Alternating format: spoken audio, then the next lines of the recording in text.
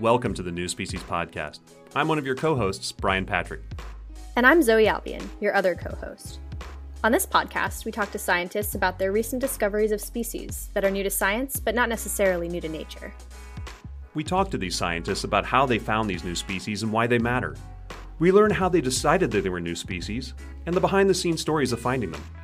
So join us as we explore the biodiversity of our planet and the scientists who help us better understand it. If you'd like to support this podcast, go to patreon.com/New Species Podcast. Welcome to the New Species Podcast. I'm your host for today's episode, Brian Patrick, and today I'm joined by Kyla Pearson. Kyla just graduated with her master's from the Scripps Institution of Oceanography at the University of California, San Diego. She's here today to talk to me about her paper in the April 22nd issue of Zootaxa, in which she and her co-author describe 3 new species of, get this, deep-sea vampire worms. Welcome, Kyla. Thank you so much for having me, Brian. This is such a dream being on your podcast. A dream? Wow, that's a new one. It is. Nobody really says that, but that's great. Oh, great. Yeah, your podcast is so amazing. There's so many new species waiting to be discovered and described, and I'm just so honored and happy to be here. Oh, well, great. And I'm very happy to have you here, too, because the topic we're going to be talking about is kind of a bucket list for the podcast.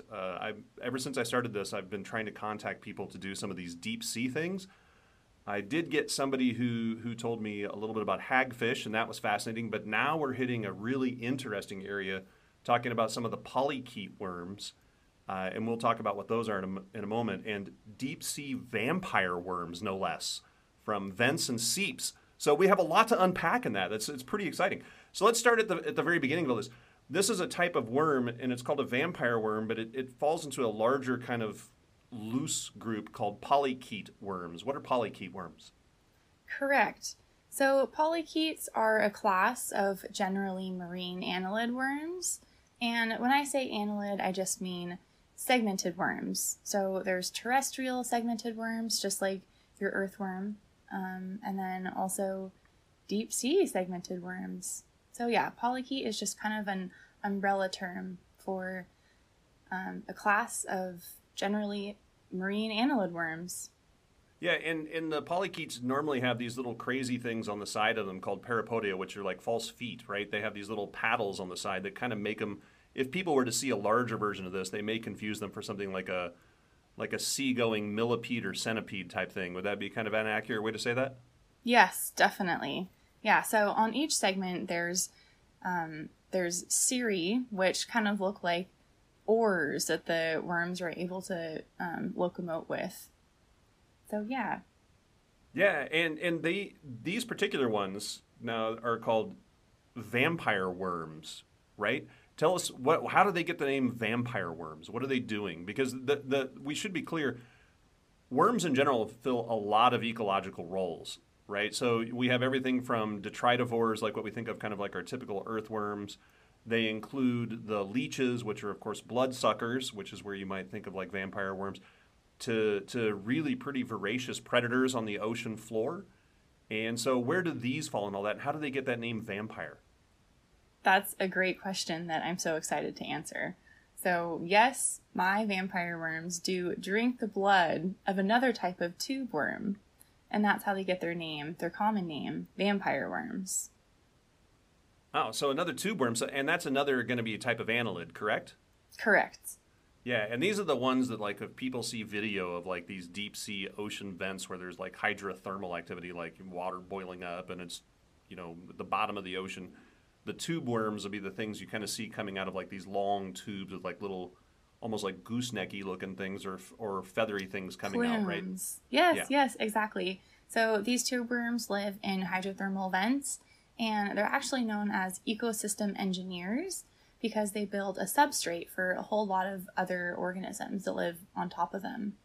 And I think that my favorite part about tube worms is that they eat bacteria that live in hydrothermal vents. So before 1977, just 44 years ago, all life was thought to need sunlight to survive. But ever since hydrothermal vents and methane seeps were discovered, it's known that life can exist without sunlight, which is such a cool application for finding life on other planets and outside of our solar system. Yeah, because normally we think of photosynthesis, which is what plants do, green plants do. Like we think of like they use sunlight and they convert that into foods. They take light energy and convert it into chemical energy, and that would be sugars that they use.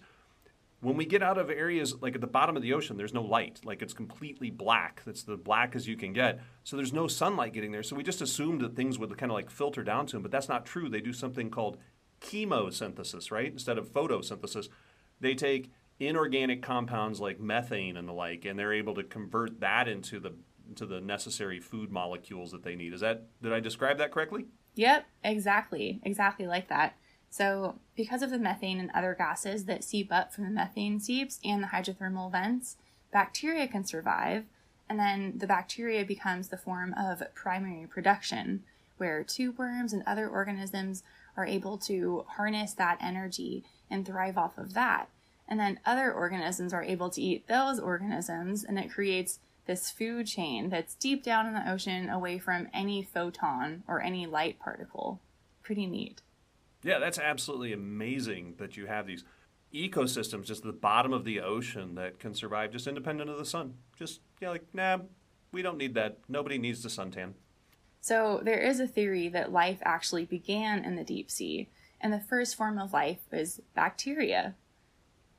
Yeah, and we actually have fossil bacteria you can find in like 3.5 billion year old rocks and things like that, and that were trapped in sediments at the bottom of the ocean at that point.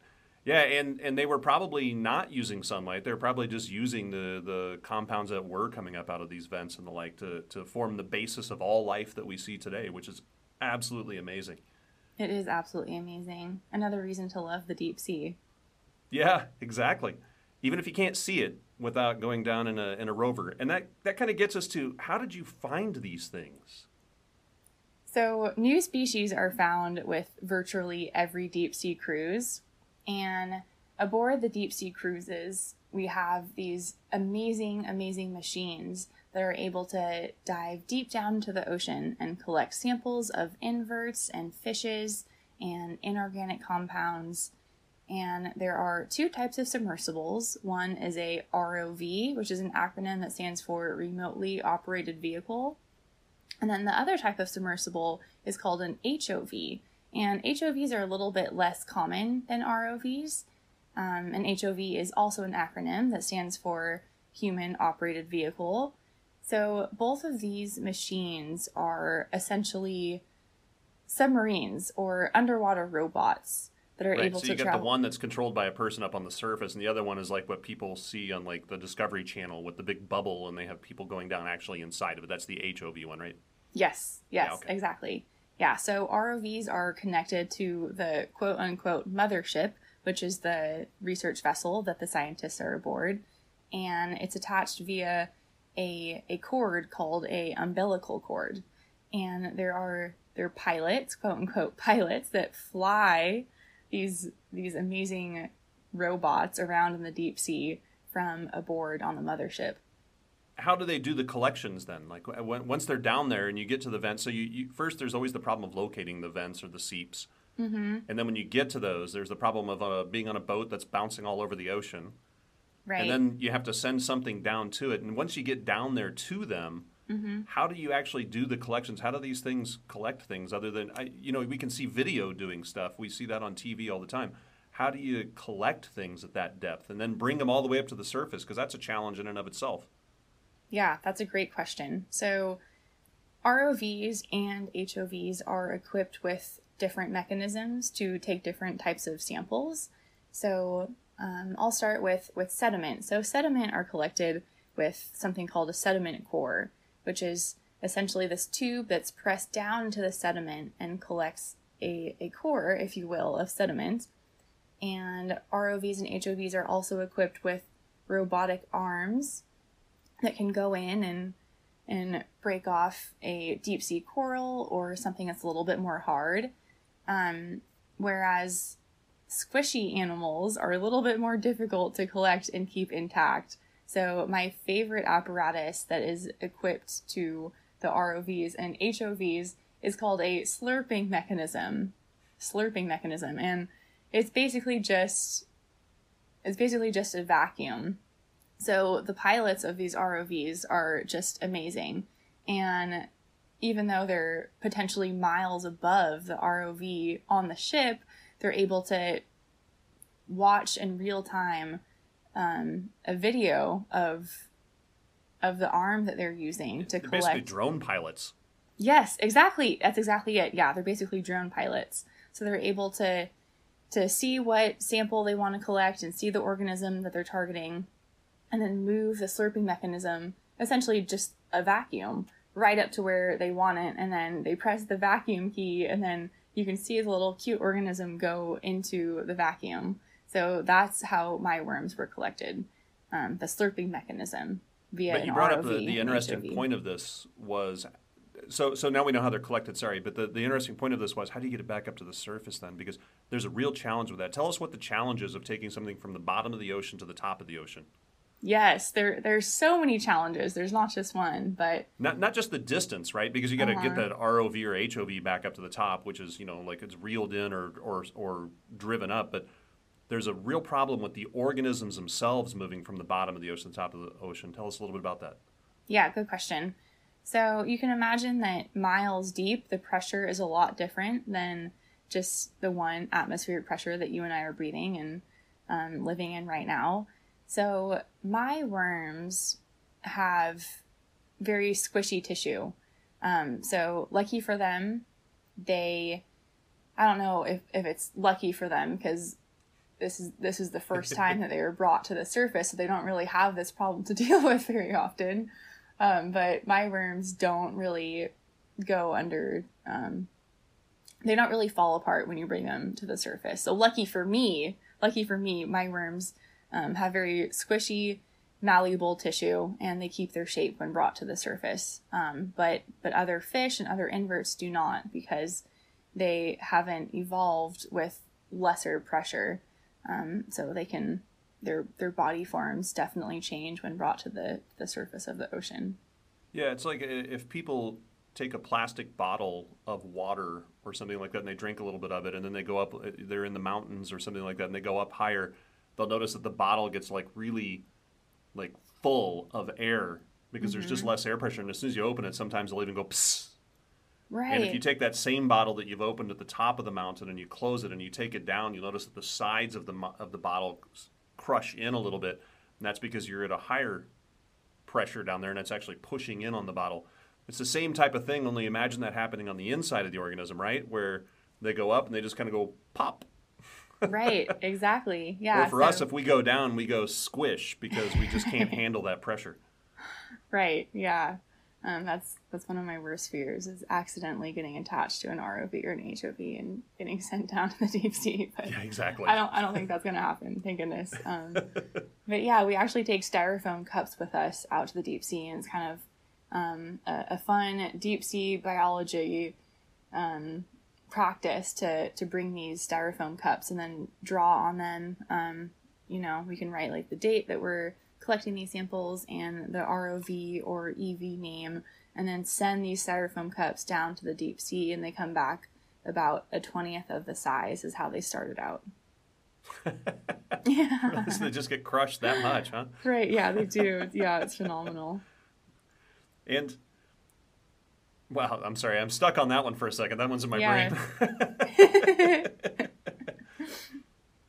So we know how you went down and you collected these new species now with using the remote operated vehicles or the human operated vehicle, right? And they basically slurp up a sample, and then you were able to sift through that. There's probably a lot of stuff in that. And I doubt you're the only scientist who is working on this stuff at the moment. They're probably, okay, Kyla, you're going to work on this, and somebody else is going to work on that, and this is your set of organisms. And then you all take them back to the lab, right? Mm-hmm. Yeah. And then tell us about the process in the lab. Just briefly, what did you have to do with them to decide that these were actually new species? Because this is in a genus that had one species described from an underwater rift area near the Galapagos, And now it's been found with your work quite a ways away from there, as I recall, right, in your paper? Yes. Mm-hmm. And so how did you figure out, like, oh, this is not only in that genus, Galapagomystides, but also there's a whole bunch of new ones. Tell us a little bit about that process. In 1985, Dr. James Blake published a new description for genus Galapagomystides and type species Aristata. So the type species Aristata was found at the Galapagos Rift at 2,460 meters deep. And Dr. James Blake did not do any DNA analysis on this. And then 5 years later, in 1990, Dr. Blake published another description of a new species of worm. And then he categorized this worm to be under a different genus than Galapagomystides. He decided that it was with genus Protomystides, and the new species was Verinae, Protomystides verinae, based on the worm having an unfused segment 1 to the prostomium. So the prostomium is just kind of the head, if you will, of a worm. And then the first segment is the first segment that is behind the head. So yeah, so you think about the lines on an earthworm, and then each of those is a segment. So you talk about how it's fused to the stuff behind it. So they actually kind of look like one segment, but there's actually two there, right? Yes, exactly. Yeah. And then these segments can either be fused dorsally or ventrally. So the top or bottom? Yes, exactly, the top or the bottom. Thank you. So this new species, Protomystides verinae, was different than the type species of Galapagomystides in that it has a fused segment, where Aristata, the type species, does not. So Blake decided that it was not with Galapagomystides, it was with Protomystides, and DNA was not done on either of these analyses. Which, in fairness, at that time was not a common thing to be doing with all of these things. Correct. Yeah. I should add that DNA is a fairly new analysis that goes along with describing new species.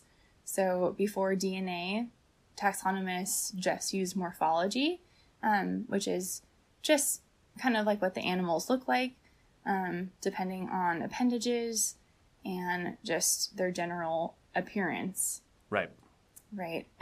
So my project was describing 3 new species of Galapagomystides and also redescribing the genus to include Protomystides verinae, which is now Galapagomystides verinae. And which you discovered with DNA. You were like, exactly. We run the DNA of all these things, and all of a sudden it's like, oh, hey, wait, this thing we thought was different is actually in this. Yes, exactly. So though morphology says a lot, DNA definitely does have the last say. So I was able to extract DNA from all 5 species of Galapagomystides, the 3 new ones, and then also verinae and the type species Aristata. And which you collected on the same trip as these other 3, right? Good question. No, not the same trip. So that's where it gets a little complicated and convoluted, but Galapagomystides species are found all around the Pacific, which is pretty cool. Okay, yeah. So, yeah, because you actually have a couple of them you collected from the Western Pacific. Mm-hmm. And then one of the other new species is from the Eastern Pacific. Yes. And then there's other specimens that are from different places in between even. Yeah. Yes.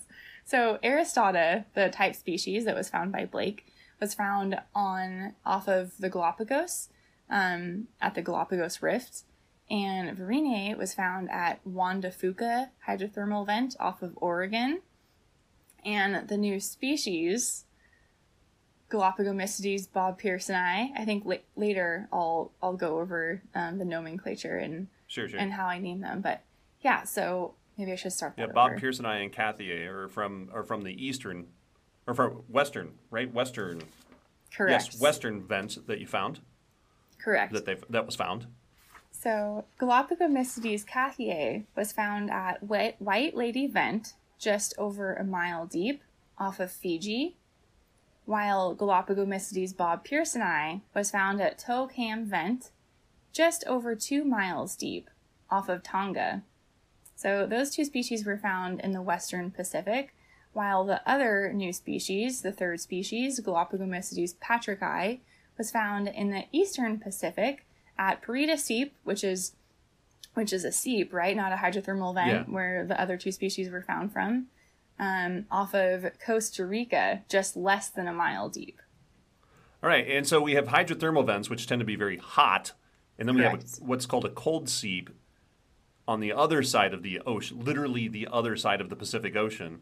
And this is just an area where instead of having that hot water event, the geothermal event, here we're just getting methane leaking out of the sediments. Is that the difference between the seep and the geothermal area?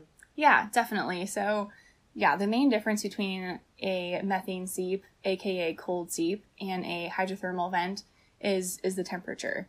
So, even though cold seeps are called cold seeps, they're not any colder than ambient seawater, and sometimes they're even a little bit warmer than the ambient seawater. But they're not nearly as warm as a hydrothermal vent, which can have really high temperatures, right? Right, exactly. So hydrothermal vents can be upwards of 700 degrees Fahrenheit.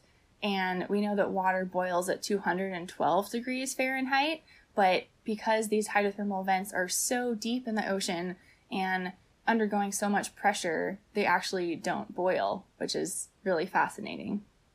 Yeah, and just to be clear, the organisms you're collecting weren't right at the place where it's 700 degrees. It warms up the water around it. So the stuff right where the hottest stuff is coming out, very little life was found there. But just close to that, where the temperature decreases, is where you start getting life in these weird vents that put out all sorts of heat and gases and all sorts of things put into the water. Is that correct? Yes, that's correct. Yep, exactly. So we can imagine these fissures in the deep ocean. They're essentially underwater volcanoes. Yeah. And this super hot water is boiling up, or not boiling up, but the super hot. Yeah, it's coming up. It's superheating in the exposure to that. Right. Yes. Volcano. Mm-hmm.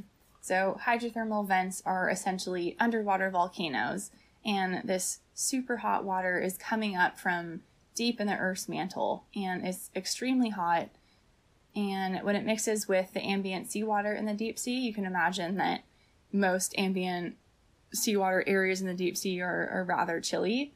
The water coming up from the Earth's mantle cools off really quickly, though it does create this incredible, diverse, rich community of fauna in the deep sea. And then you send down the little rovers and you pick them all up and bring them back up, and you're able to use DNA to help identify them. But the most fascinating part of this is not necessarily that you were able to identify them with DNA, but how small they are. These things are tiny, aren't they, right? Yeah, they are really tiny. They're about the length of a human thumbnail. Yeah, sometimes a little bit smaller, sometimes a little bit larger, depending on how old they are. But yeah, lucky for me, you can see them with a naked eye, but you can use a microscope to really magnify their morphology and really understand what they look like. Yeah, and as I recall, looking at your paper that you published, not only are they long, but they're also extremely thin. So some of these would be just a few hair lengths wide, right? So if you just took 3 or 4 strands of hair, that's all the wider they are, even though they could be as long as your thumbnail. Does that sound pretty accurate? Yes, definitely. They're dorso-ventrally flattened. They're dorso-ventrally flattened. So they are much wider than they are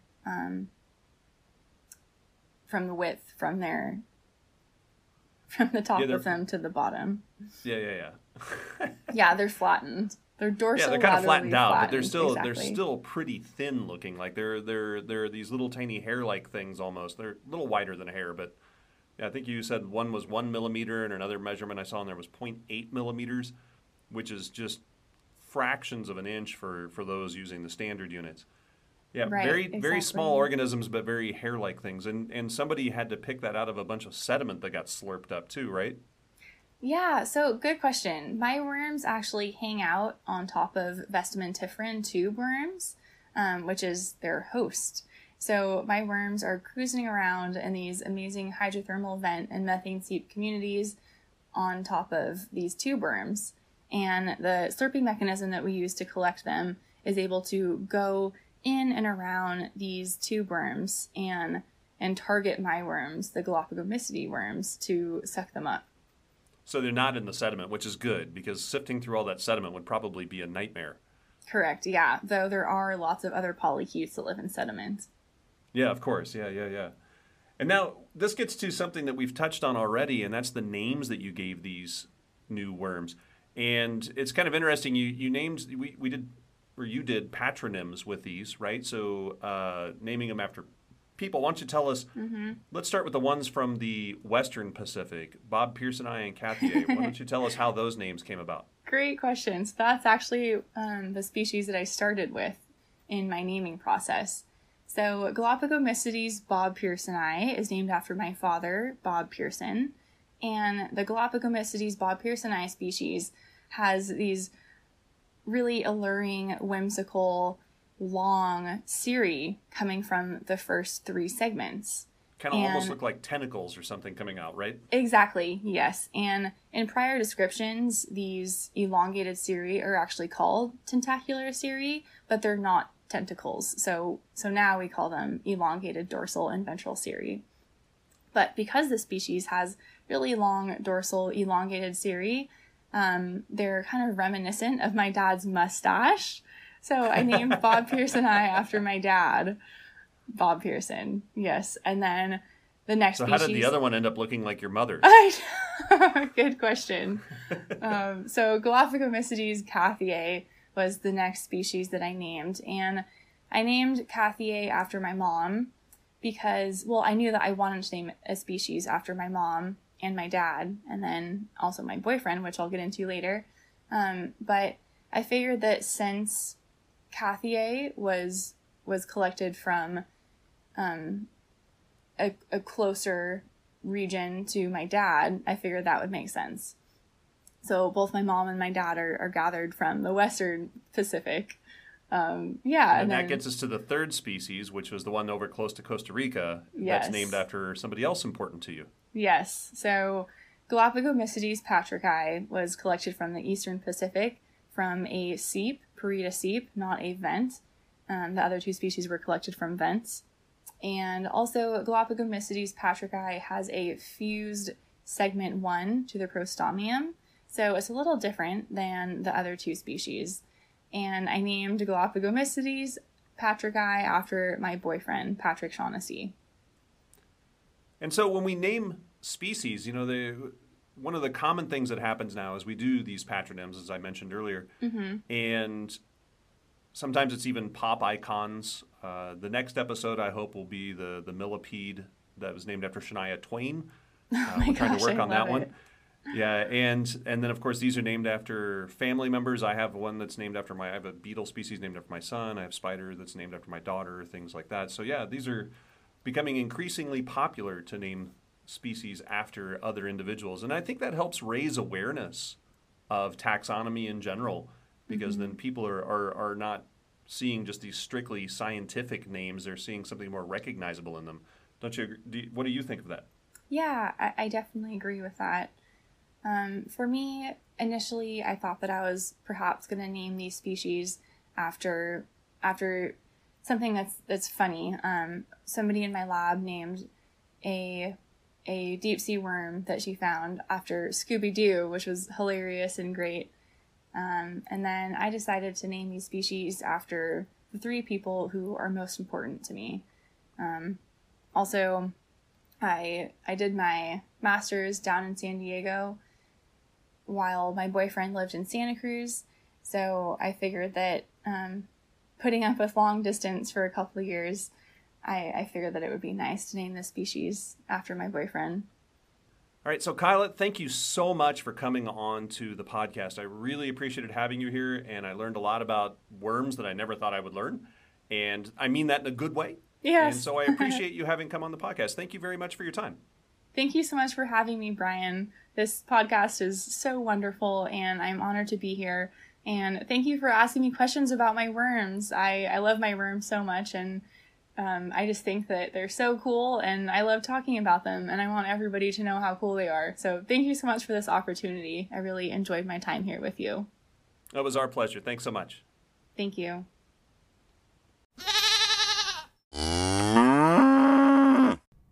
Once again, Kyla Pearson's paper is in the April 22nd issue of Zootaxa. The title of the paper is Vampire Worms, a revision of Galapagomystides with the description of 3 new species.